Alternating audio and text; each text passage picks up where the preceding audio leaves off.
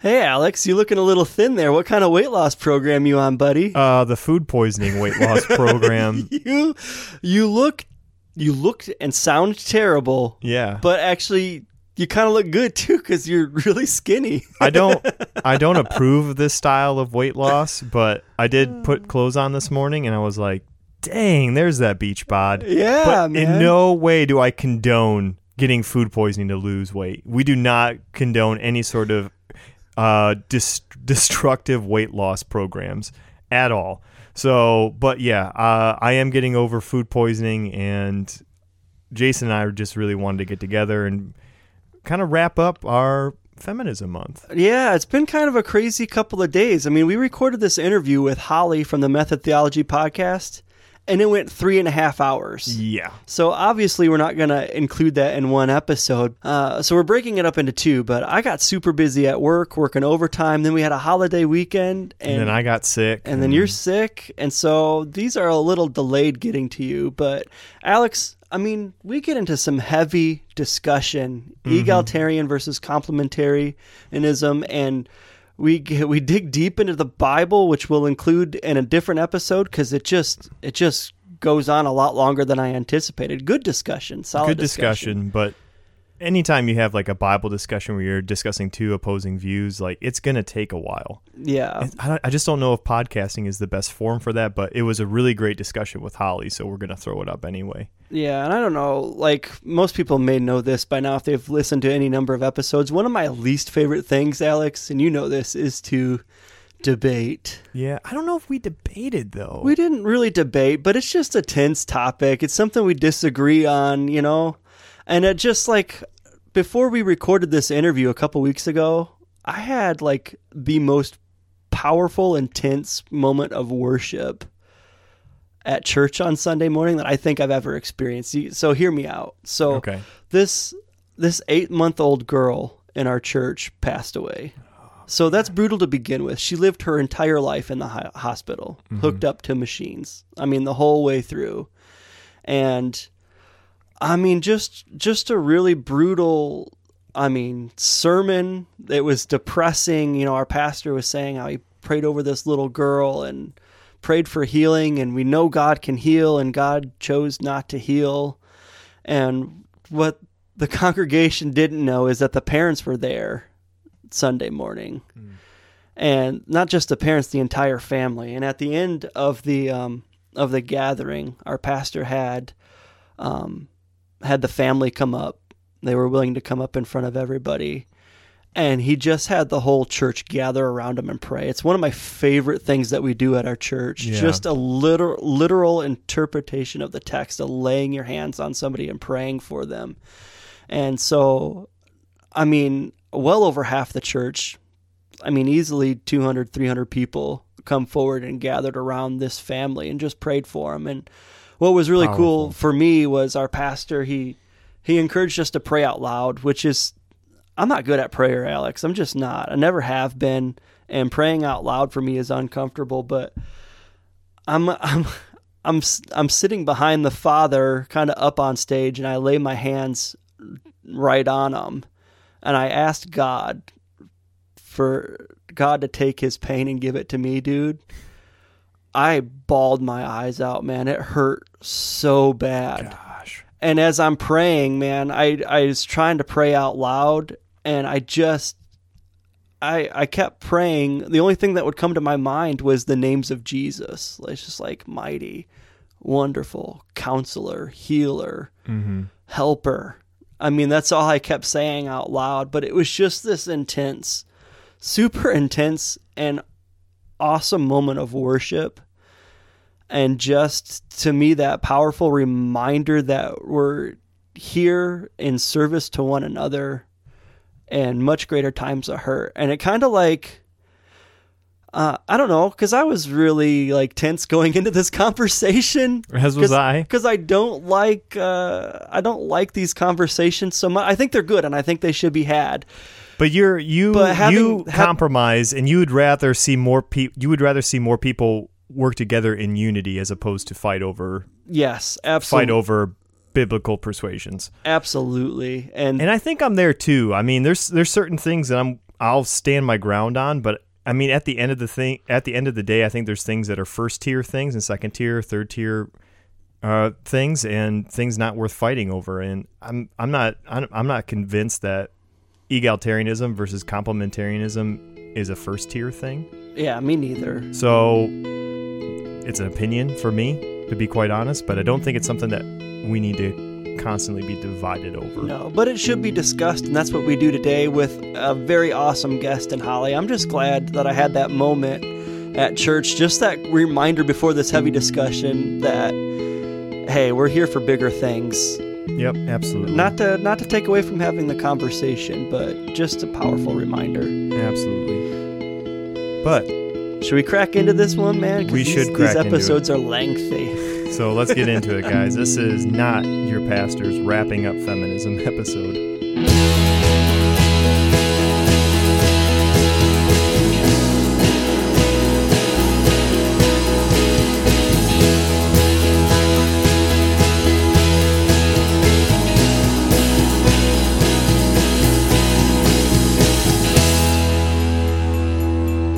All right, guys, we're here with Holly B. from Method Theology. What's up, Holly? Hey, I'm so excited to be here. I'm excited to meet y'all.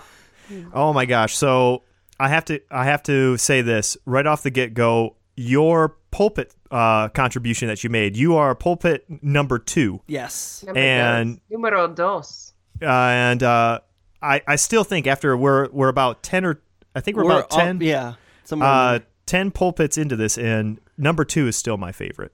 Yeah. For sure. So I'm glad. That's really encouraging to me. It really did bless me, and especially I think it also helped that I was going through like a really dark point in my day, and then like Jason's like, listen to this thing from Holly. Yeah. And I'm like, oh gosh. We listened to it in this basement and both cried a little. Just tears shed. Yeah. That makes me like that. That's really good. That lifts me up a whole lot. It really, really does. I appreciate the encouragement. Yeah. So for any of our listeners who haven't listened to it yet, like hit pause and then go listen to that Pulpit number 2 by Holly.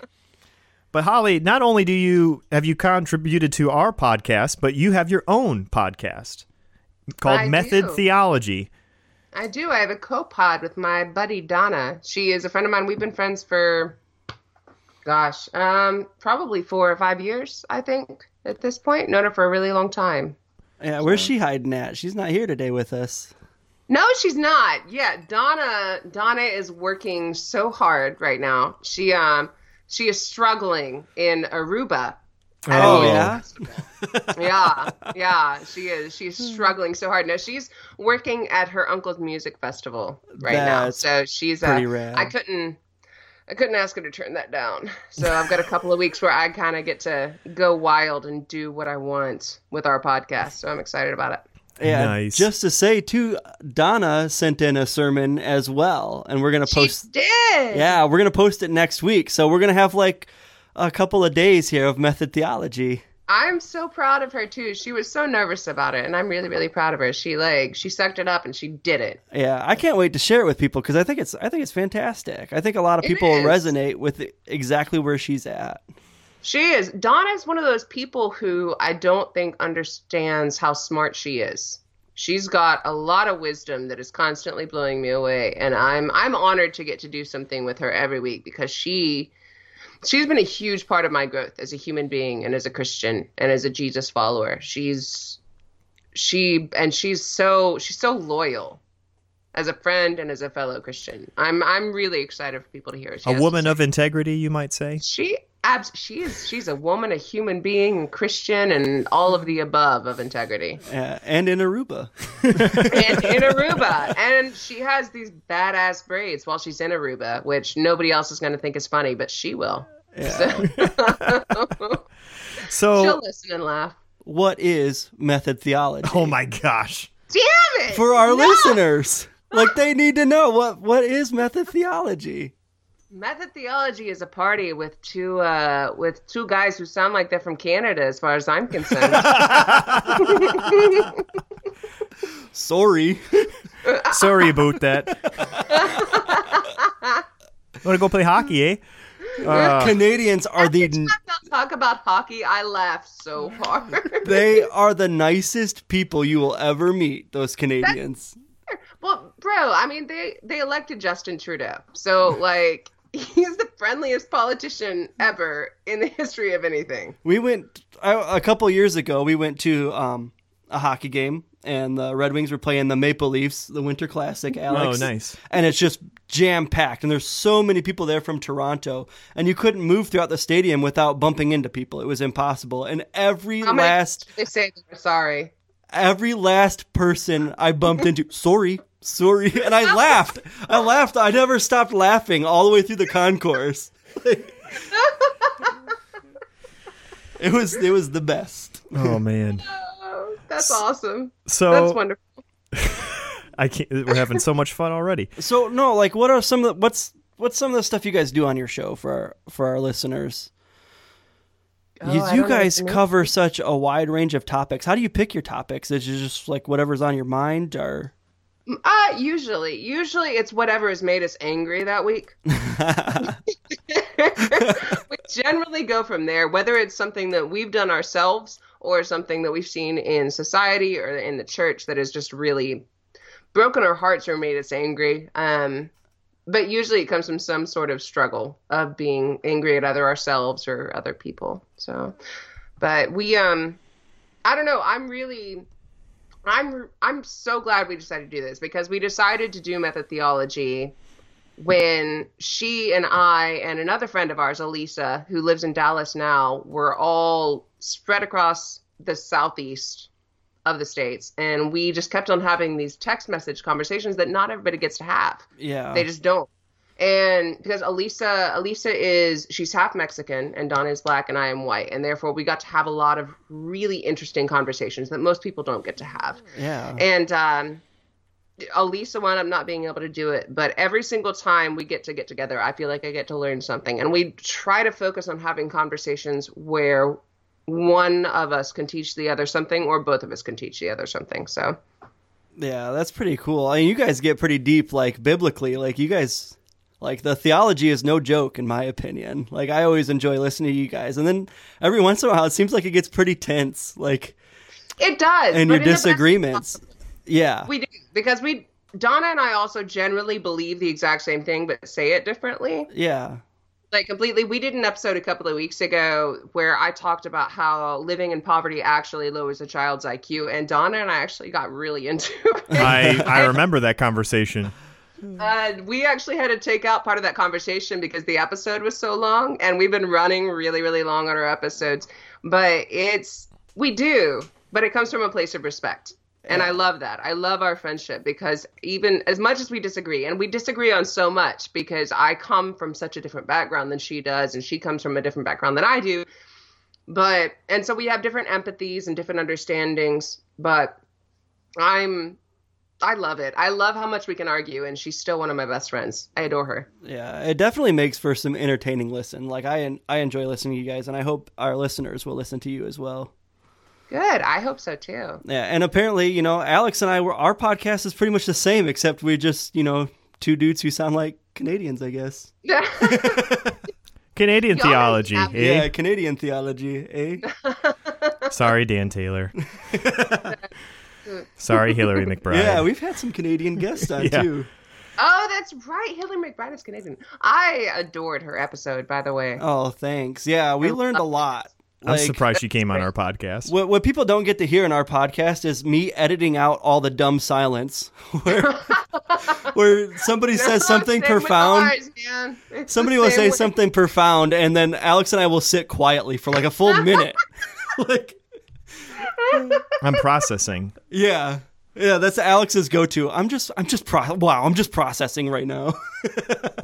Don't even worry, Donna and I do that all the time. All the time. It's usually me, though, because I'm the editor. I make myself sound much smarter than I actually am. Yeah, same. Thanks, Jason. Thanks. Anyway, so you guys do something on your show that I love, and I think is hilarious. Every time you guys do it, I just bust out laughing, and it's a segment of your show called Confessions. Yes. So we thought we could hijack that segment for our episode today, and so Let's do it, guys. Confessions. Can we insert the music? Yeah. We can. Don't tell anybody. So, who wants to go first in confessions? Not it. No, see what I did? Oh. Oh, Alex can go first. Yeah. Okay, I will go first. So, I was trying to think of what I wanted to say, and some people in my close friend circle have heard this story, but you, the podcast listeners, probably haven't. Most of you at large. In ninth grade, I had a English teacher, and we had two major book reports that had to be done. And both book reports, I faked them, and I faked them two different ways, and got A- on both of them. Hell yeah! So, which made all my other friends who knew what I was doing extremely jealous and hurtful because they would get like B's and C's and whatnot. So this is what I did. The first one, we went to the library. I couldn't find a book that I liked to write my book report on. So I watched a movie, one of my favorite movies called Rio Bravo, starring John Wayne, and I wrote a book report based off of that movie, and got an A- on it. From the movie. Yeah, Nice. from the movie. And second one, I went to a library again when we had to go to the library, pick a book. I picked a book it's a World War II novel. I'm showing my man card way too soon. I did a book report on World War II. John Wayne and World War Hey, II. man, I was raised by my dad from Texas, Southern Baptist preacher. You're good. Don't worry about it. So I started reading the book, and I was like, yeah, this book is really boring. So I just finished the book report by borrowing different themes from different World War II movies and and got an A- on it. So thanks, Mrs. Ware. You know what does make me mad is I remember being in ninth grade and selecting Betty Crocker's cookbook to do a book report on. What? Betty Crocker's cookbook. Like, it was just like, it was a cookbook. How do you do a book report on that? Well, not good enough because I got a C on it for not. Still a passing grade, my friend. She said I would have got an What's your A. summary of the Betty Crocker cookbook? She said I would have got an A had I actually cooked something, but I didn't. Oh my gosh, Jason, what's your? Was yours like the big orange cookbook? I think it might have been orange. I think it was red. Okay, well, my mom had a big, like, orange Betty Crocker cookbook. Yeah. It's like this massive binder style, like, yeah, no. I'm You with are- you. How did you summarize that, though? I don't remember. I just remember being disappointed I got a C on it for not cooking something. What about you, Jason? What's your confession, other than the fact of your Betty Crocker experience? Yeah, no, I thought of a lot of them, but probably the most recent, because it happened again the other day, and it happens often, is I cry at the end of movies. What? And like, Oh, no, Like- no shame. No shame. You're in company. no, the movies though. Oh. Like, I'm watching Cool Runnings. Oh my gosh. And when they picked up their bobsled to carry it across the finish line, I freaking lost it with all my kids. Like, well, I was watching it with my boys. It's good for them to see their And, dad like, cry, though. I'm not like audibly crying, but like tears are like running down my face and my throat hurts real bad. And another one was, I do this all the time, and it's not like drama. It's freaking like Harry and the Hendersons was another one. when he has to say goodbye to Harry. Yes. When he says, "Just leave, damn it," and he smacks him, I freaking bawled, man. It's like, you can't. He was part of the family, man. I did the same thing at the end of the new Pete's Dragon. The whole movie wasn't That that was good. 1 2, dude. Oh my gosh. Okay, maybe I don't feel as bad now because I You're in cried good at the end company. of Pete's You're in Dragon. good company, my I friend. once did a confession about how I cry at the end of any movie that includes an animal dying, or even when they just get hurt. Even if I've seen it 5 times, like Homeward Bound. When I watched that with my daughter the other day. Yeah, so did I. And when Shadow comes up over that hill and Peter sees him, Yes. it's like like tears of joy just That was running. another one. I cry when he falls through the boards by the train Yeah. track, and it's like I've seen it God knows how many times. He's not But gonna make every it. time, just tears. I was like in the kitchen. My dad's watching it with our dog because our dog barks at other dogs on screen, and I'm in the kitchen just sobbing. Like just sobbing quietly to myself. I can't judge you for that. I have a T-shirt that says, "I don't care who dies in the movie, so long as the dog lives." Nice. Isn't that weird? Like, I'm okay with more men dying. That, like, if they killed the dog, like in I Am Legend, when he had to kill his dog, I was done. I didn't care that Will Smith died. Another one. We watched Castaway the other day, and when Wilson was floating away, I freaking lost it on that. It's like, that's his best friend. Like, I was so upset. Like, All right. one of my kids is bound to inherit that. I hope so. I hope all of your children inherit that. It'll make them a better person. I think it's good for men to Possibly. cry. Yeah. Jesus He wept. did. Jesus wept, guys. Come Jesus on. did. It's theological. Jesus didn't weep at Wilson floating away, Alex. Back of my T-shirt that says, "I don't care who dies in a movie, so long as the dog lives." I just want Jesus wept on the back.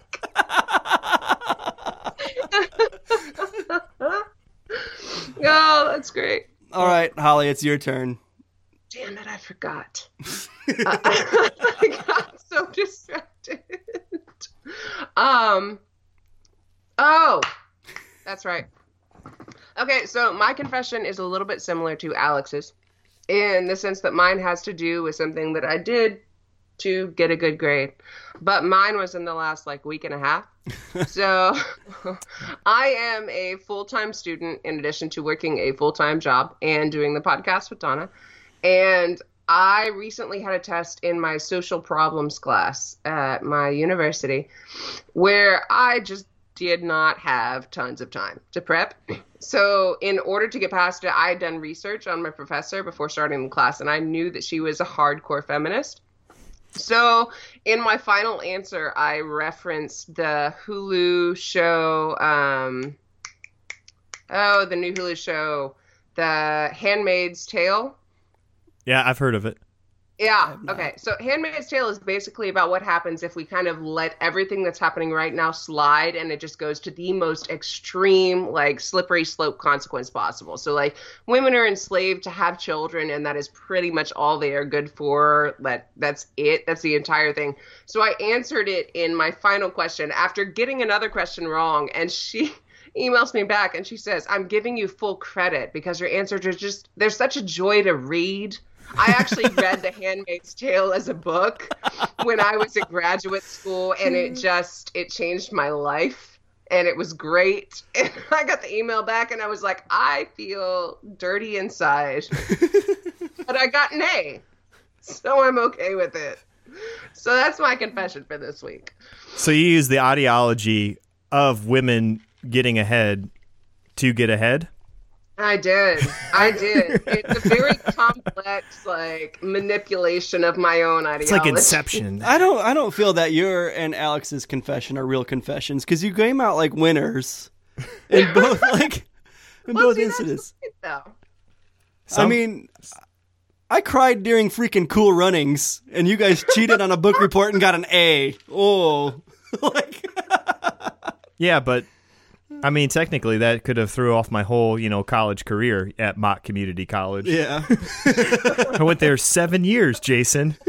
Some people should be doctors by then. I have an associate's. I was gonna say lots of people go to college for 7 years. They're called I doctors. went to community college for 5. I couldn't do what you do, Holly. I did 2 semesters working full time and going to school full time, and I was like, man, I just really want to be in a band. So I went down to taking a class a semester. No, I did that my last couple of semesters for community college. I was the same way because I was I acted and I sang for 10 years. That was what I did. I was a theater major before I switched to sociology. Wow. Awesome. That's what I did.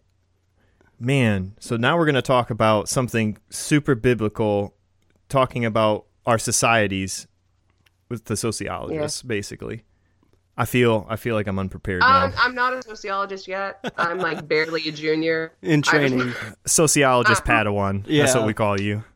There you go. I'm down with that. I'm good with that. Because I feel like Hillary McBride is far more of a sociologist than I am. She's far more of a sociologist than most people are. God, she's great. She made me so happy when she talked about the different waves in feminism. That Like, was- I was in a hotel opening a new grocery store, the grocery store chain that I work for, and I was listening to it in the bathroom. I was just like, yes, Hillary McBride, yes.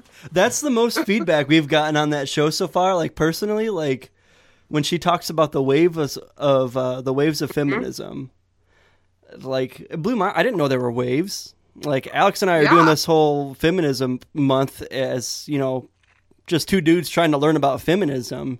And when she went into that, it's like, holy crap, that explains a lot. Like Nesto, when I went to the jail with him on Friday, he's like, when she broke into the like waves, I was like, I can get behind that. Yeah, there's a fourth wave as well. So there's a whole lot in feminism. What's the fourth wave? I am not super educated on. I can Google it and tell you, but I am not. I'm still learning. I don't want to say that I have a handle on the waves, but I was doing some research after she said that, and I'm kind of like, I'll show my cards right now. The first wave, cool. Second wave, not 100% agreement, but some things good. Okay. Third wave, meh. Yeah. I'm not a huge fan of the third wave, to be quite honest. I didn't do any like additional research. But that's why I'm curious of if the fourth wave is in reaction to what the third wave failed at. It's not. Oh. It's not. But I don't. Yeah. No, I just don't feel comfortable enough in my knowledge to actually like speak about it. But I fall similarly to where she does, except I'm slightly more third wave than she is. But I'm more of a second wave feminist as well. Interesting. So, but I think also whenever you're coming from a biblical Christian perspective, you're not going to align 100% with anything that the secular world is trying to interpret as justice. Yeah. But I would agree with that. Yeah. But I would also support, there are things I support politically that I don't support personally. So it's the same sort of boat for me. Very, very interesting. All of this stuff. Well, what we're going to do today for our listeners is we're going to get into After that long intro. Yeah. We are going to get Which into... I just lectured Donna about. We are going to get into complementary versus egalitarianism. Did I say them right? Because I keep saying them wrong. Complementarianism and egalitarianism. Now, Jason, I will give you $50 if you can spell each of them without looking at your paper. No, don't do that. Don't I'll do that. contribute. Yeah. Just kidding. I don't have $50 to give. No. But I was like, it's nice that my iPhone knows how to spell it because I can't. So we're wrapping up our feminism series. Is this our last week? This is our last week of it. So we had Jess on, we had Hillary McBride on, we had Pastor Alice last week, and now we are closing it out with Holly from Method Theology, and we're gonna get biblical, Alex. Let's get biblical, Jason. Let's get biblical, biblical. I wanna get biblical. Oh gosh, it's like a bad '80s song turned into a worse podcast theme. So before we get before we hammer into some Bible verses here, which we really don't do on our show, do we? Is this the first time we're like really hammering into some? We've done it before. This is the first time though. I sent you an outline, said we're covering these like 4 or 5 verses. Study. Okay. So, and I studied like 2 of them, and then I was like, "Can I add these 5?" Yeah, I got another same boat. But before we get too deep into it, we should probably define what each is. Yeah, I think that's a good thing, because here's one of the things.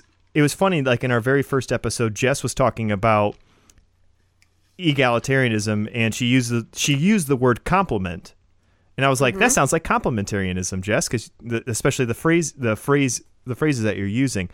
And so I think there's a lot of similarities between the two, but I do think there are some distinct differences. So I think it is wise for us to maybe define what we think they are and what they probably actually are. Yeah, and you and I were taking a pastor's class with about 20 other dudes, and probably 3 of them knew even what the 2 viewpoints even were. Which is so bizarre to me. Yeah, and I will say this, and I kind of like that, because I would say most of these dudes aren't chauvinist pigs. Like they're pretty. Oh yeah, I would agree with that. They're I don't pretty know these guys, but I would agree with that completely within the context of the church. Yeah, exactly. So I mean, these are pretty good dudes, and I get kind of excited the fact that they're good dudes and they don't know the definitions. Like they're not good dudes because they feel societal pressure to be so. Yeah, I mean they're practicing it. That's why they can't even recognize it because they're practicing not being an a-hole to their wives, like more or less. That's a good thing. Yeah. I appreciate that. So we probably should, though, for some of our listeners. I think a lot of people possibly don't even know what the two are. So what is complementarianism, Alex? So, do you want me to answer this question, Yeah, or go Holly, for it. do you want to answer this No, question? either or. I can. Oh, well, I would say that complementarianism is the belief that each specific gender has a role to fill, and that each specific gender has a place where they are allowed in the church, and where they are specifically gifted within the church, but with very strict delineations. So, What would you say? I would actually my definition is very similar to that. And I got this definition from an online source, which is funny. Jason and I were talking about it. We were reading a bunch of our articles on complementarianism and egalitarianism, and all the articles that I read on complementarianism were written by a woman, and all of the articles that Jason read on egalitarianism were written by a man. Yeah. Okay. So good times. Interesting. So this author, I can't remember her. I want to say her name was Mary Cassis. I think I'm probably pronouncing her last name right, but this is her definition. I really liked it. It said, God created male and female to reflect complementary truths about Jesus. That was her basic, very short summary of what it means. And basically, and she broke it down a little bit further, saying that God created men in a certain way to reflect certain truths and to reflect the glory of God in a certain way that women cannot. And then that truth is vice versa for women, that God created women a certain way to reflect certain truths about the glory of God in a way that men cannot. Okay. Which I think sounds pretty similar to what you just said. Okay. Yeah, they sound similar. Now, I do want to delineate something, because as I was doing the research, what complementarianism isn't traditionalism. Because traditionalism is where I think we get into the problem of, like, no, women are supposed to do this, and there is no grounds for reversing that. Like the idea that women are only supposed to be homemakers and their only worth is to be mothers and to give birth and to make sure the kitchen's clean. I would say that's not a complementarian view. If you claim that view and call yourself a complementarian, I would probably say no, you're more of a traditionalist and a jerk. Yeah, that's interesting. Yeah. So wait, hold up. Which one of you is the one who claims not to be a feminist? Me. Alex. It's you. Alex. Haha. Okay. This is where we get into the difference too. That is where we get to the difference, because complementarian, and actually I think you and I will probably agree about something we're going to talk about later in the episode. Okay. Complementarianism as a theology represents the assigned roles within the church. Right, but because I agree with you, because I don't think that complementarianism and egalitarianism, I don't think they're an argument, but I think the church has presented them to be as such. That's interesting. It is really interesting. Yeah. So before we get heavy into it, what's egalitarianism? And why can't I just freaking say it right? You've said it right so far. It's better than last. But each time I say it right, I'll be honest, it's a full-blown accident. It's better than last week when you called it Eagleton, a fictitious town in Pawnee. You know what? It just felt to me like an American expression of egalitarianism. Of like the freedom from gender roles. Yeah. It's the eagle. It's flying. It's free. It's great. Nice. I would say that egalitarianism is the consideration for the fact that genders have the ability to express themselves in the same way. There are women who are, because there's also a difference, sociologically speaking, between sex and gender. So people are born as either male or female, but masculine and feminine are gender. And those are entirely sociologically developed. So they are developed and determined by society, as in women are expected to be a certain way, men are expected to be another way. So men are expected to be masculine, which would be like they're the leader, they're loud, they're dominant, they're strong, and women are submissive and they're meek and they're domestic. That's feminine. So egalitarianism allows for women to be masculine and men to be feminine in the sociological sense. So would you say that in egalitarianism that the roles could be reversed, or that there's more fluidity between the certain preconceived gender roles? Yes. Okay. Probably. Yes. That's where I would have the disconnect as a complementarian. So the husband and wife could have roles, but not necessarily as a complementary would see them biblically defined. So you might have like, for say, like women pastors in an egalitarian church. Correct. Okay. Correct. And you could have a stay-at-home dad. Yeah. See, for me, that's not a problem. As far as like as a complementarian, so one of the things that I think is really interesting, and we're kind of jumping into it maybe a little too quickly. So like when Paul meets up with Lydia, right? Right. And Philippi. And his first response isn't, "Why are you running this business selling purple goods?" He first tells her about Jesus, and we know that she's a businesswoman, but she has a household that she's taking care of. So I mean, I don't know if she has a husband or not. I mean, the Bible doesn't say if she does or not.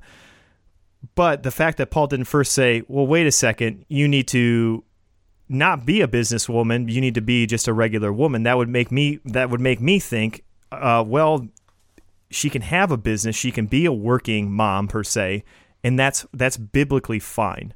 That's biblically permissible. So for a man to come up and say, "I'm the breadwinner. I have to work, and there's no possible way for you to work, wife, because you need to stay home and take care of the kids." My wife is an awesome photographer. She is a way better photographer than me being a machinist. If she could make more money. And eventually, I've all confidence that eventually, once she builds her photography business, she will make more money than me. I have no problem staying at home. So I would say that that's where there's some assumed stereotypes about complementarianism, and that's why I think I have to make the distinction that traditionalism and complementarianism are different. Side note: your wife is an amazing photographer. She took our family's pictures. And if you would like to get your pictures, if you live in the Flint or Genesee County area, thanks, please man. go to ShaunaRymanPhotography.com. She'll take your pictures. She's really good. Like, I'm serious. That's why I say she's better at photography than I am at a machinist. But just right now, she's building her business, and she's going to get there. No, that's interesting what you say, because I know some people who would totally say there is no way I'm staying at home, because I know a lot of people who that say is not the role. Never staying at home. Yeah. And you know what?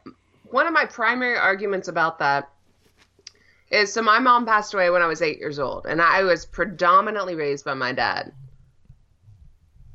And my dad raised a really strong woman. Mm-hmm. I saw what my dad did in the home. Yeah. Nobody can ever tell me that men don't belong in the home. Ever. Yeah. Ever. Because I saw how my dad raised me, and I was a difficult child. I was not a fun child to raise on any level. Like, there was nothing nice or fun about me. It just wasn't. It bothers me what the degree of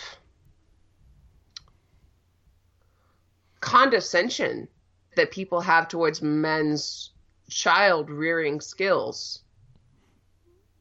I may not be as organized as children who are raised by their mother or women who are raised by their mother, but I am far more aware of my beliefs And I am far more confident in who I am and what I think and my pursuit of knowledge and truth than most of the people that I know. Yeah, that's interesting. So you're saying your dad was thrust into a role. Like, he didn't have a choice into it. He didn't at all. And my family is complicated. Like, my dad got remarried, and I had a really bad relationship with my stepmom, and they wound up getting divorced. And he was thrust into a situation where he was in depression and I was in depression. At different points in time, we were both suicidal. And I mean, my dad had to deal with me when I started puberty. My dad had to deal with me when I went on my first dates. And I mean, my dad and I didn't get along. We disagree about so much, but his influence developed a lot of who I am as a woman. I think it's important. Yeah. I mean, it's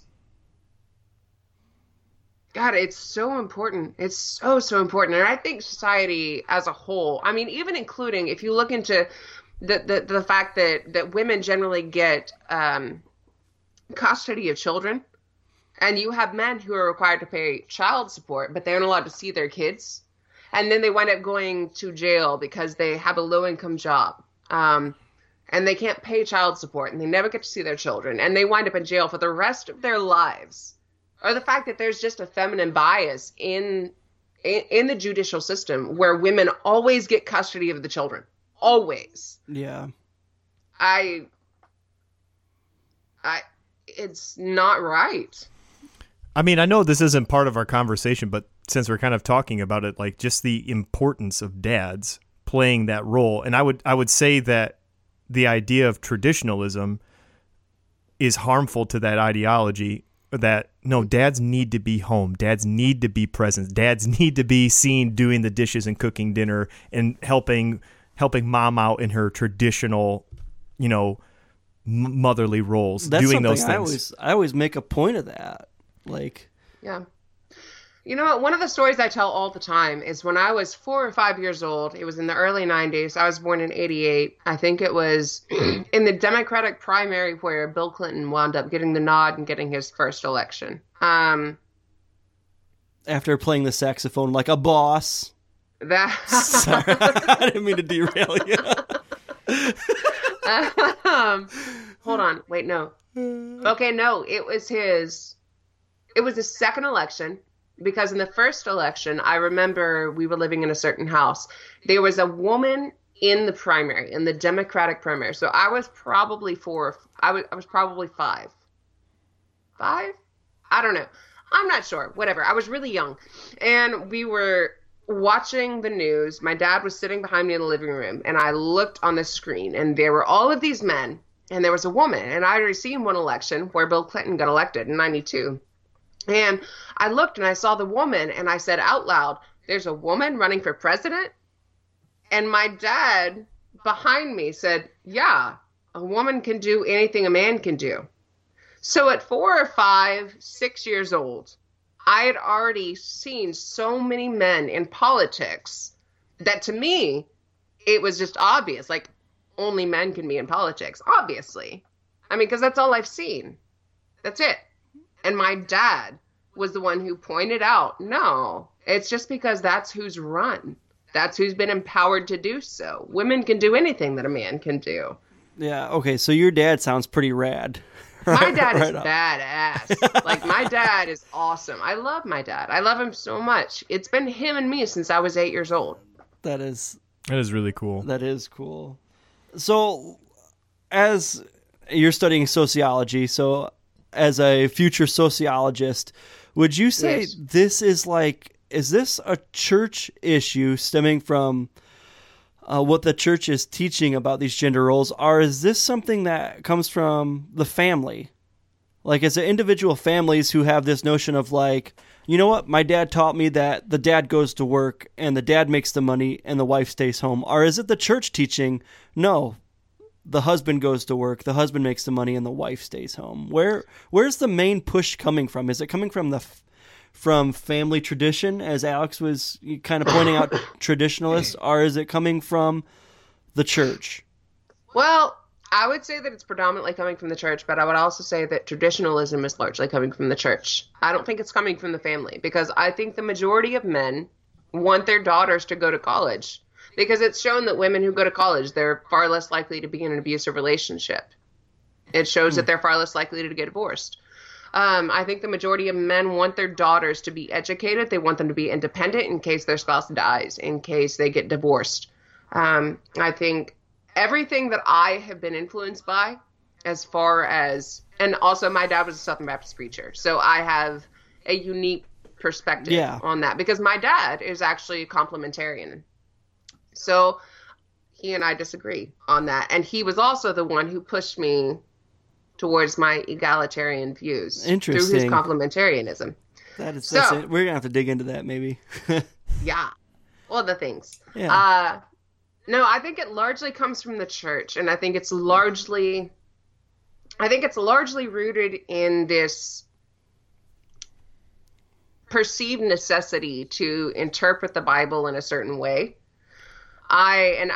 To preface, I am not a theologian. I have not been to seminary. I'm not a pastor. I am just a person who has read the Bible. But the Bible to me is a collection of letters. It is a scrapbook of people who knew Jesus personally, people who preceded Jesus, and Paul, who just kind of got tossed into the mix. Yeah. It's not... Everybody says, so the Bible is the inspired word of God, and for some reason we take that to mean everything is meta. Everything is written in mind of everything else that is written, and that is not necessarily the case. So the church, as a result, has pushed this as one cohesive book that was written at one point in time with no distinct cultural references. And I don't think that's correct. Yeah, you're almost getting into the topic of inerrancy. Which I technically subscribe to, just not in the way that the church professes it. So the topic about tradition, and it's the church promulgating that tradition. Mm-hmm. I'm not sure if I fully agree with that. Okay. I think that the church may have... Well, maybe... Okay, hold on. Back a track a second. I want to correct that even. I think the church, especially in its maybe earlier stages, What do you mean by earlier stages? I'm trying to think of how far back it goes. But you can be vague, like 700 years versus 200 years. Well, like whenever America Church, not American Church, even before that, because all throughout history, I mean, you can look at history. And you can see that all throughout history, even in Jesus' day, even in the writing during the times of the writing of the New Testament, that women were treated as second-class citizens. There's no doubt about that. I'll fight anybody who says otherwise. But you gonna come to blows, Alex? Yeah, I'm just playing. I have a daughter now, and I'm ready just to fight anybody. And. It's amazing what that does, right? It does. It's weird. Just I understand wrath more fully now. Nice. But I feel like what Paul was trying to get at was to break some of those traditions in the light of the gospel. And anything that and a good example of this is the slavery issue. If Americans in the 17th, 18th, 19th century would have been reading their Bibles more correctly, in the whole light of Scripture, the slavery issue wouldn't have happened. And we have evidence of that with the abolitionist movement in the North. Right. And then you have just really bad, very selfish people in the South that just read their Bibles out of context, or they were evil. I don't want to assume anything. No, you're saying where Holly's at. Right. Down south, and we are the correct up here close to Canada. Obviously, even though I can totally tell stories about folks from just the past few decades who have dealt with shit in the North. Anyway, Alex, keep going. So I think some of these traditional kind of gender roles that we kind of ascribe to were probably misread from the scripture, but I don't think they're all 100% not true. So like for me, as an example, and like I don't think women should be pastors according to my reading of the scripture. You don't? Really? Nope. Okay. You just made Holly fascinated by so this. excited. Like, So how about this? How about we take a quick break and we'll come back and we'll get more into this. yeah. That sounds great. Hey guys, normally in the break we read our 5-star reviews, but we didn't have any new ones this week. So, here's some soothing music to get us through this very tense moment in the conversation that frankly is just really uncomfortable.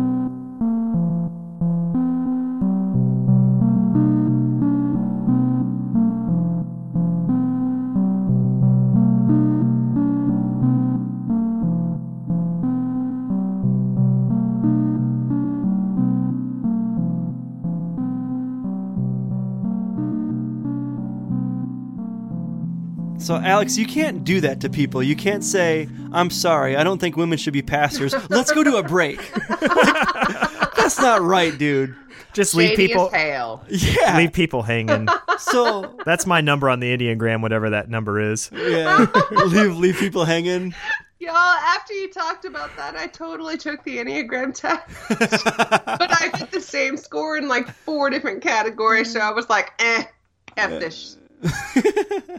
So, I don't know. I still haven't taken it. I will say, Alex, I am like, this is in another area where you and I differ. And it's funny, but when we started this podcast, you and I both said, we don't really differ on a whole lot of things. No, we don't. And as we get deeper and deeper into the podcast, I kind of find that we find more stuff that we differ on. Dun, dun, dun. And it's okay. Yeah, it's totally cool. That's why So, we did like, that episode that's why I wanted to do that episode before we got into the feminist month Yeah. about agreeing to disagree, because it's going to come up, and especially on a topic that's so polarizing as feminism. Yeah, so I will apologize off the bat to women pastors everywhere. 5 years ago, I would have said, you all going to hell, and your church is going Yeah. to hell too. Like, I would have You been know that. what? So would I. I'm Yeah. not there. I'm not there. I was there 5 years ago. I'm not anymore. Right now, I am totally inclusive of women pastors. Like, we can't get enough of them. I'm in the boat of the harvest is plentiful and the workers are few. You know what? If a woman has a calling from God that she needs to be a pastor, you know what? You better respond to that calling and be a pastor.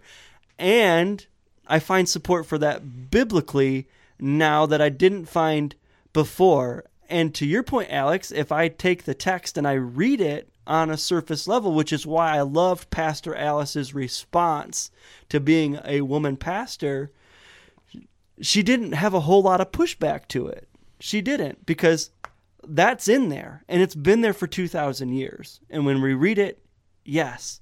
But I agree with her. It also says a lot of other stuff, too. Mm-hmm.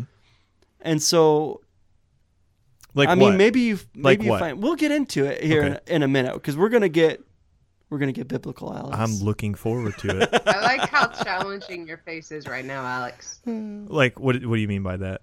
I don't understand. There's like a I can't wait. It's gonna be great.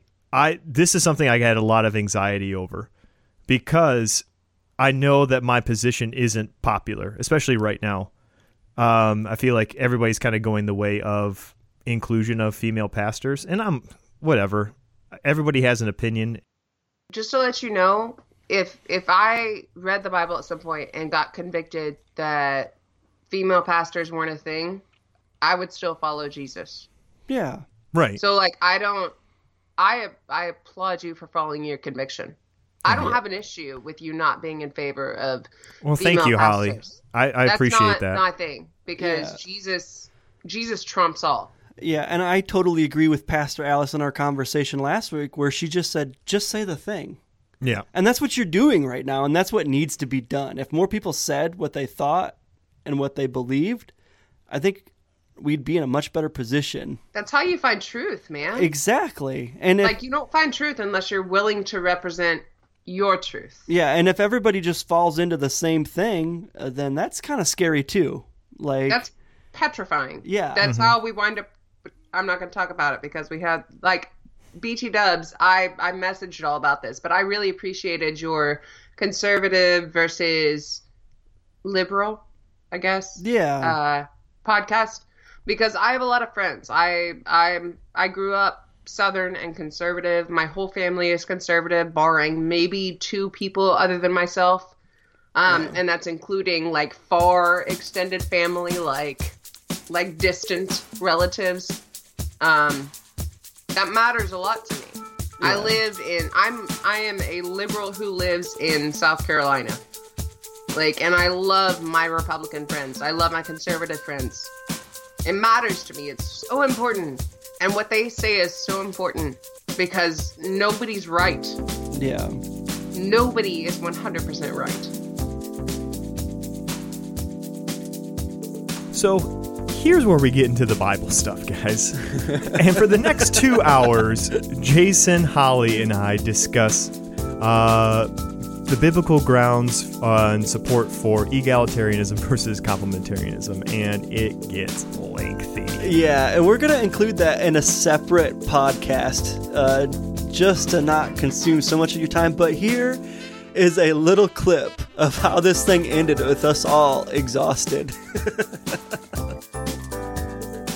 We may just have to chalk this one up to agree to disagree. I think that's the For the moment. most loving thing we can do right now. For the moment. For the moment.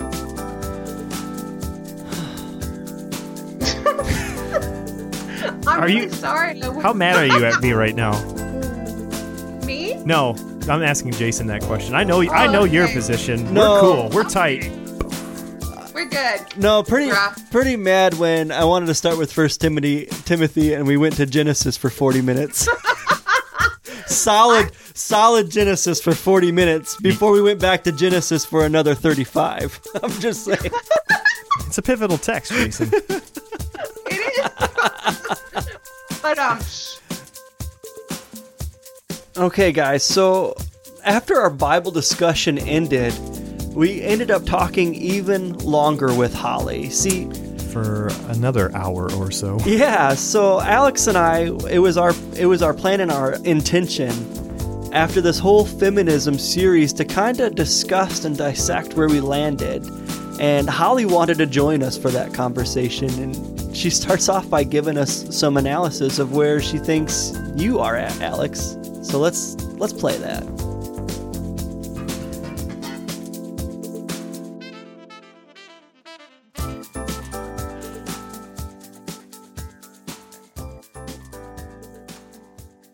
to me, refusing, and whether you mean this or not, because I'm fairly sure, like within a 0.01% shadow of a doubt that you don't mean this. I think that a lot of men who love women and support women and think women should be treated equally, when they refuse to identify with the term feminism, what they're saying is it's more important to me that I disassociate from these women who are feminazis than it is to me that I support the women that I love who just want to be treated as equal human beings. And that's very, like the fact that my dad won't identify as a feminist because there are feminazis who have usurped the term, just like assholes like the Westboro Baptist Church have usurped the term Christian. Absolutely. Like, I wish my dad, because my dad is a feminist. My dad thinks a woman can be president. I don't need him to think that a woman can be a pastor because that's religion. That's not society. That's not value. That is a difference of a matter. And even like, Gloria Steinem and Aldridge can kiss my ass because they have denounced like neurological studies about how women and men are neurologically, chemically different. And that's bullshit because they are. And they viewed them as attacks on women. And that's bullshit. I mean, they've talked about how like men, like how women stay in abusive relationships for longer because they have more oxytocin released during sex. Like there are neurological differences. There just are. And it frustrates me that my dad cannot identify as a feminist because women like Aldridge and Steinem have usurped the definition of this term and turned it into something that it is not. Because feminism is about the equality. And it's so frustrating to me because my dad believes I can be president if I want to be. He always has since I was 4 years old. That makes him a feminist. What would you say the end goal of feminism from a Christian context would be? What's the end goal? For me, it's the idea of having a daughter who doesn't have to worry about being determined by how she looks. Because I've been very lucky for a long time. But eventually I won't be. Eventually I will be wrinkled and I will be overweight. And the thing is, just because I have good genetics, there's no guarantee that my daughter will. Yeah. And there are many men who think that I'm pretty, who want to sleep with me, but who have no interest in what I think or what I have to say. And there are many men who think that I owe them something for their compliments. And I don't owe them something for their catcalls. I don't. I don't owe them for their free drinks. I don't want their free drinks.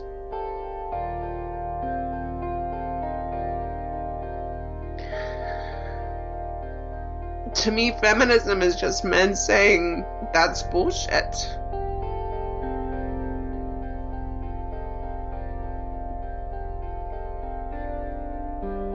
I don't like having to go to a bar knowing that I'm going to be called a bitch because I turned down a free drink. Because I know that with that free drink comes the obligation of my time.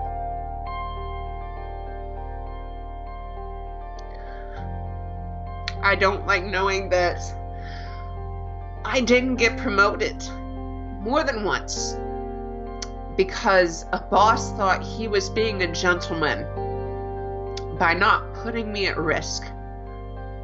But if I want to be at risk, if I'm willing to close down a bar by myself, that's my choice. I lost money because male owners of bars didn't want a single woman closing down their bar. But if a man with a gun wants to rob a bar, he's gonna rob a bar. And if I want to risk getting raped, that's my choice. That's something that I have to live with as the quote-unquote weaker vessel. I'm okay with that. I accept that. That's my choice to accept, not his.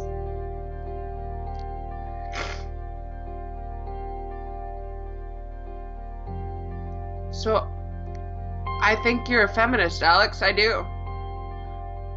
In the truest sense of the word. Fuck Steinem and fuck Aldrich. They don't define feminism. What defines feminism is viewing women as equal to men. Point blank.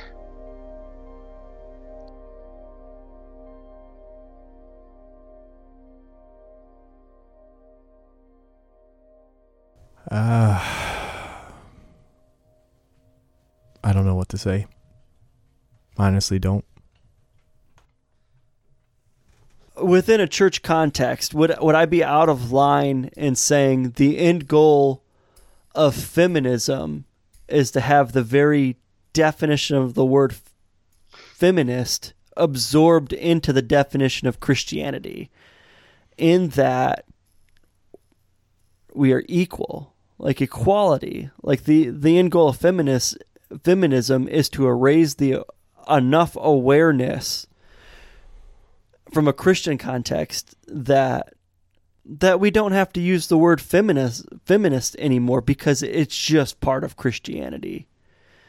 That would be great. Yeah, to me that's the way that's how I see the end goal. That's the way it should be. And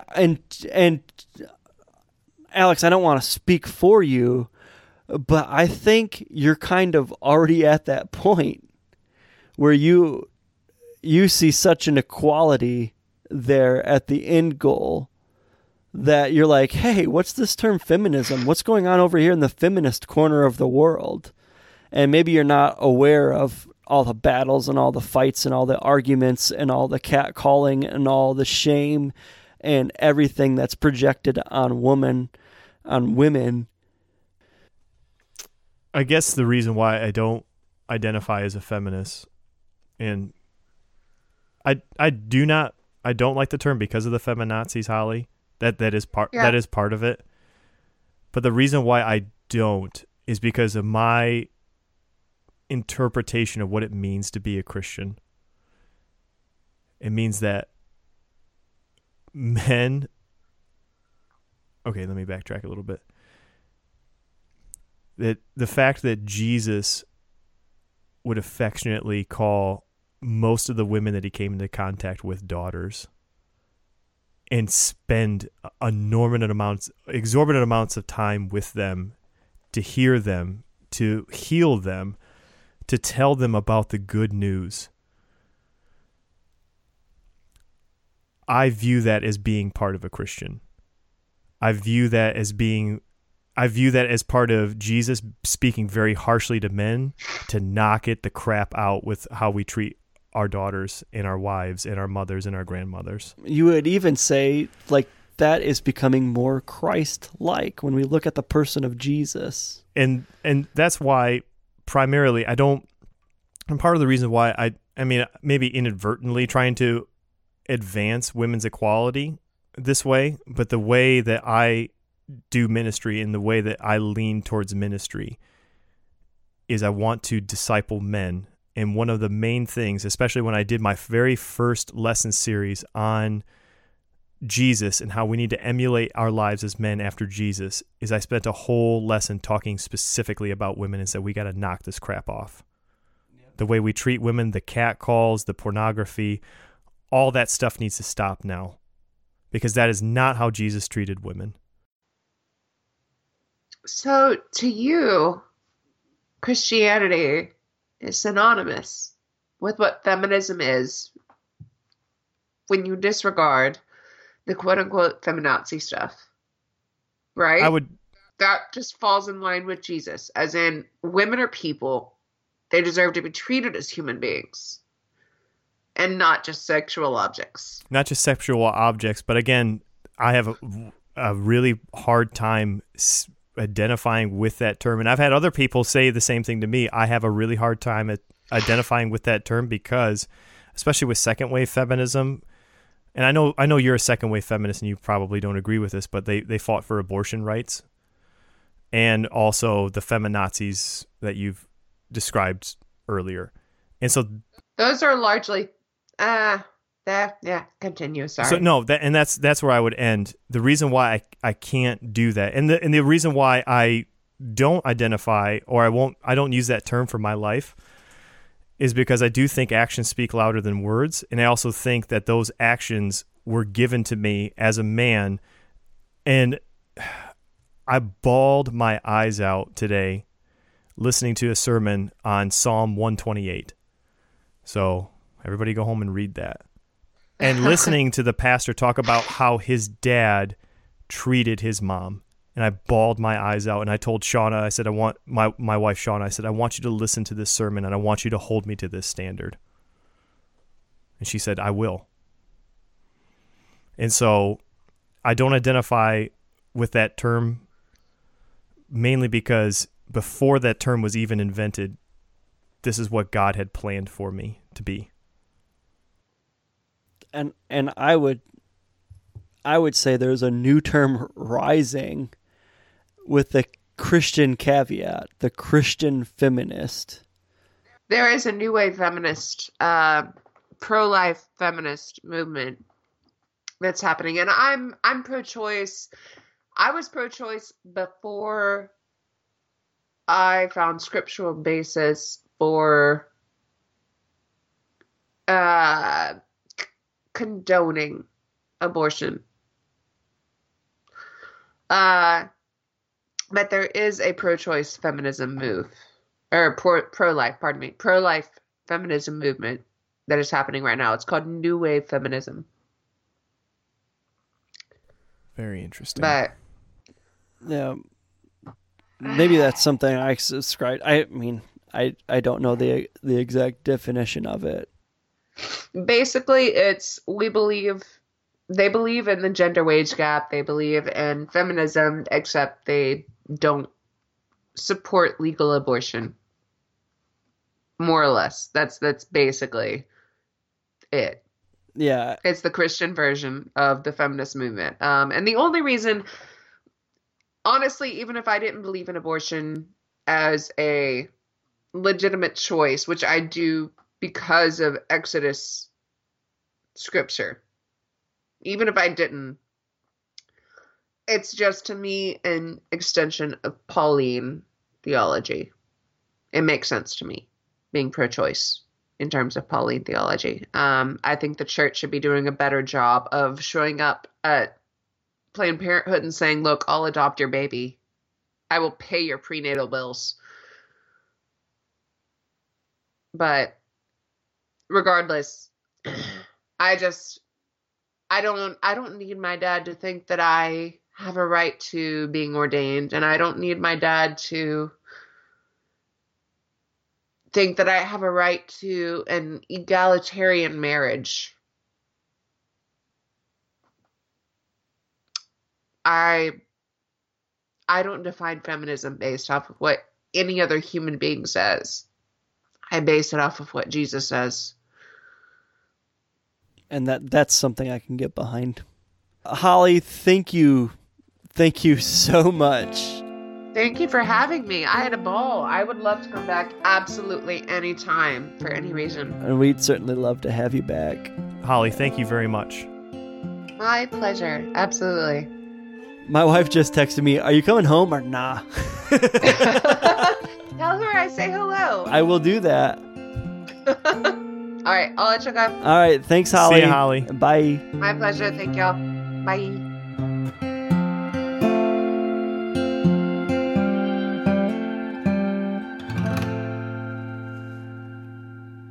So that's it, Alex. It is finished. Our feminism series has Tetelestai has for all you come- Greek students out Yes. there. Oh my gosh, Our- so nerdy. Finn. It's final. We finished it, Jason. Yeah. So And I hope people here's my hope. yeah. My hope was, if you're not exactly on board with feminism, which that's where I line up with. I'm not exactly on board with it, okay? I wouldn't even call myself a feminist. But I at least got to hear perspectives from women who are feminists and who aren't dumb about it. Can I say that? Yeah. And so that's where I'm kind of landing. And so again, part of the project, part of this podcast is hearing different perspectives from people and hearing other people's just opinions on issues and not just shutting them down because you may disagree with them. So yeah, that's where I'm at. And then also, if you are a feminist, I hope this was a whole month to encourage you and hopefully guide you in some sort of right direction, maybe. Yeah, I mean, I think for me personally, I mean, I've said it before. I said it from episode 1 that I would consider myself a feminist, and I would say more so a feminist Padawan, because I'm still learning a lot. And I appreciate you, Alex, where you've actually done a lot more research and looking at different waves and stuff of feminism, and you talk about that a little bit in the past episode, where I haven't really done that research as much. I'm willing to kind of blindly take on the title in favor of those who've been oppressed or neglected or abused or mistreated. And I think I'm to the point where I'm willing to work out any differences I may have, because I don't agree 100% with the feminist terminology. Mm-hmm. I'm probably 80-85% there. I'm willing to call myself a feminist and have arguments when they may arise if necessary. That's kind of where I land. What about you on the complementary egalitarian? I think you land complementary. I'm pretty staunch complementarian. Pretty staunch. Well, here's the thing: is I think we probably go to a complementary church now. Yeah, I'm I mean, pretty 100% sure they're yeah, complementary. our church but, right now is complimentary. A big sign is if they let a woman preach on Sunday. Yeah, I think you were a non-traditional, as you pointed out. I like Yeah. how you pointed that out. You made that difference between traditionalism and complementarianism. Some traditionalists are jerks. Just going to put Yes. that out there. And to me, that's Like your old church, jerk traditionalists. yes, For sure. And that's exactly what I want to point out. So, yeah, we go to a complementary church now. I personally would have no problem going to an egalitarian church. And I can tell you that because I went to an unhealthy complementary church. So I have that perspective. I have the perspective of I'm not exactly the most masculine guy there is. And being in those kind of over Well, the I think top. we need to redefine what masculinity is. We're going to I do mean, that coming up because we have a guest coming on in a few months to talk about that. I'll save my thoughts. He specifically requested to come on after the Stanley Cup Finals. Oh, I know who it is. But yeah, just growing up in kind of that toxic, complementary, traditional environment, I'll say, Alex, I had a hard time fitting in because I'm not very masculine. And I'd watch how people, they might be leading a Bible study, how they might tear up and cry and just get pushed around and ridiculed and mocked and called sissies or hold it together, hold your emotions in tight. I know why you cry. Yeah, they get all Arnold on us. And like, that's one of the things where I think egalitarianism, more so, yeah, it's about equality with women, but I think that also a church like that might give me more room to be me and maybe my less than manly self. Hold up. I want to just back up a second because here's where I disagree with that because You disagree with it. You didn't go to the church I grew up in. I'm just dude. saying you go to a church right now where the pastor cries every sermon I almost. know it. That's why it's really hard to pin down. It's hard. That's why I think we need to redefine masculinity. And I remember that's something that we did. No, I'm not going to go into it. Yeah, I'm going to it's save it. another I'm going to episode. save it. I'm going to save It's it. a planned episode. We'll Yeah. get there.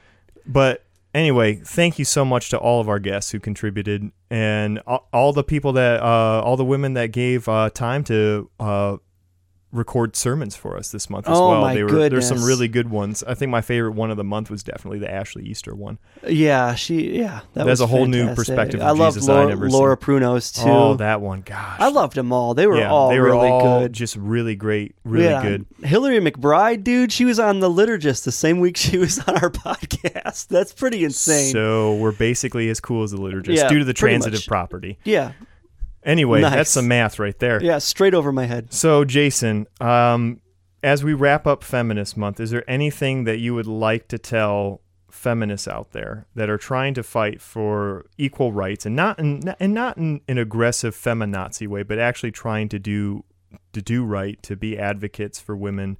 What advice would you give them? Yeah, I'll first want to say I'm with you, and I'm willing to stand with you in that movement.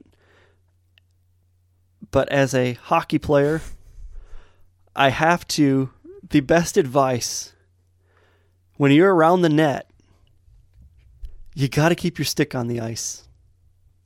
That's how you score goals. That's how you accomplish things, Alex. Go in peace, ladies.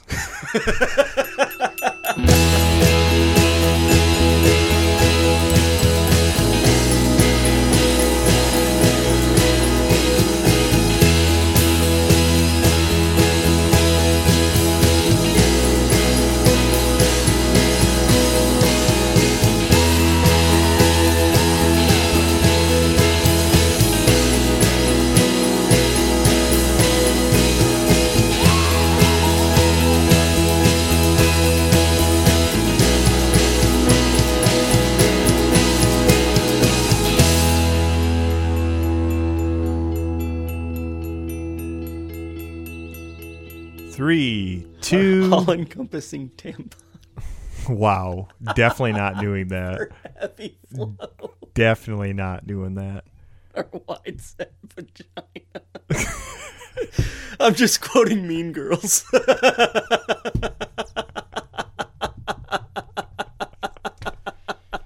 I'm sorry. All right. This is not your pastor's wide set vagina with a heavy flow episode.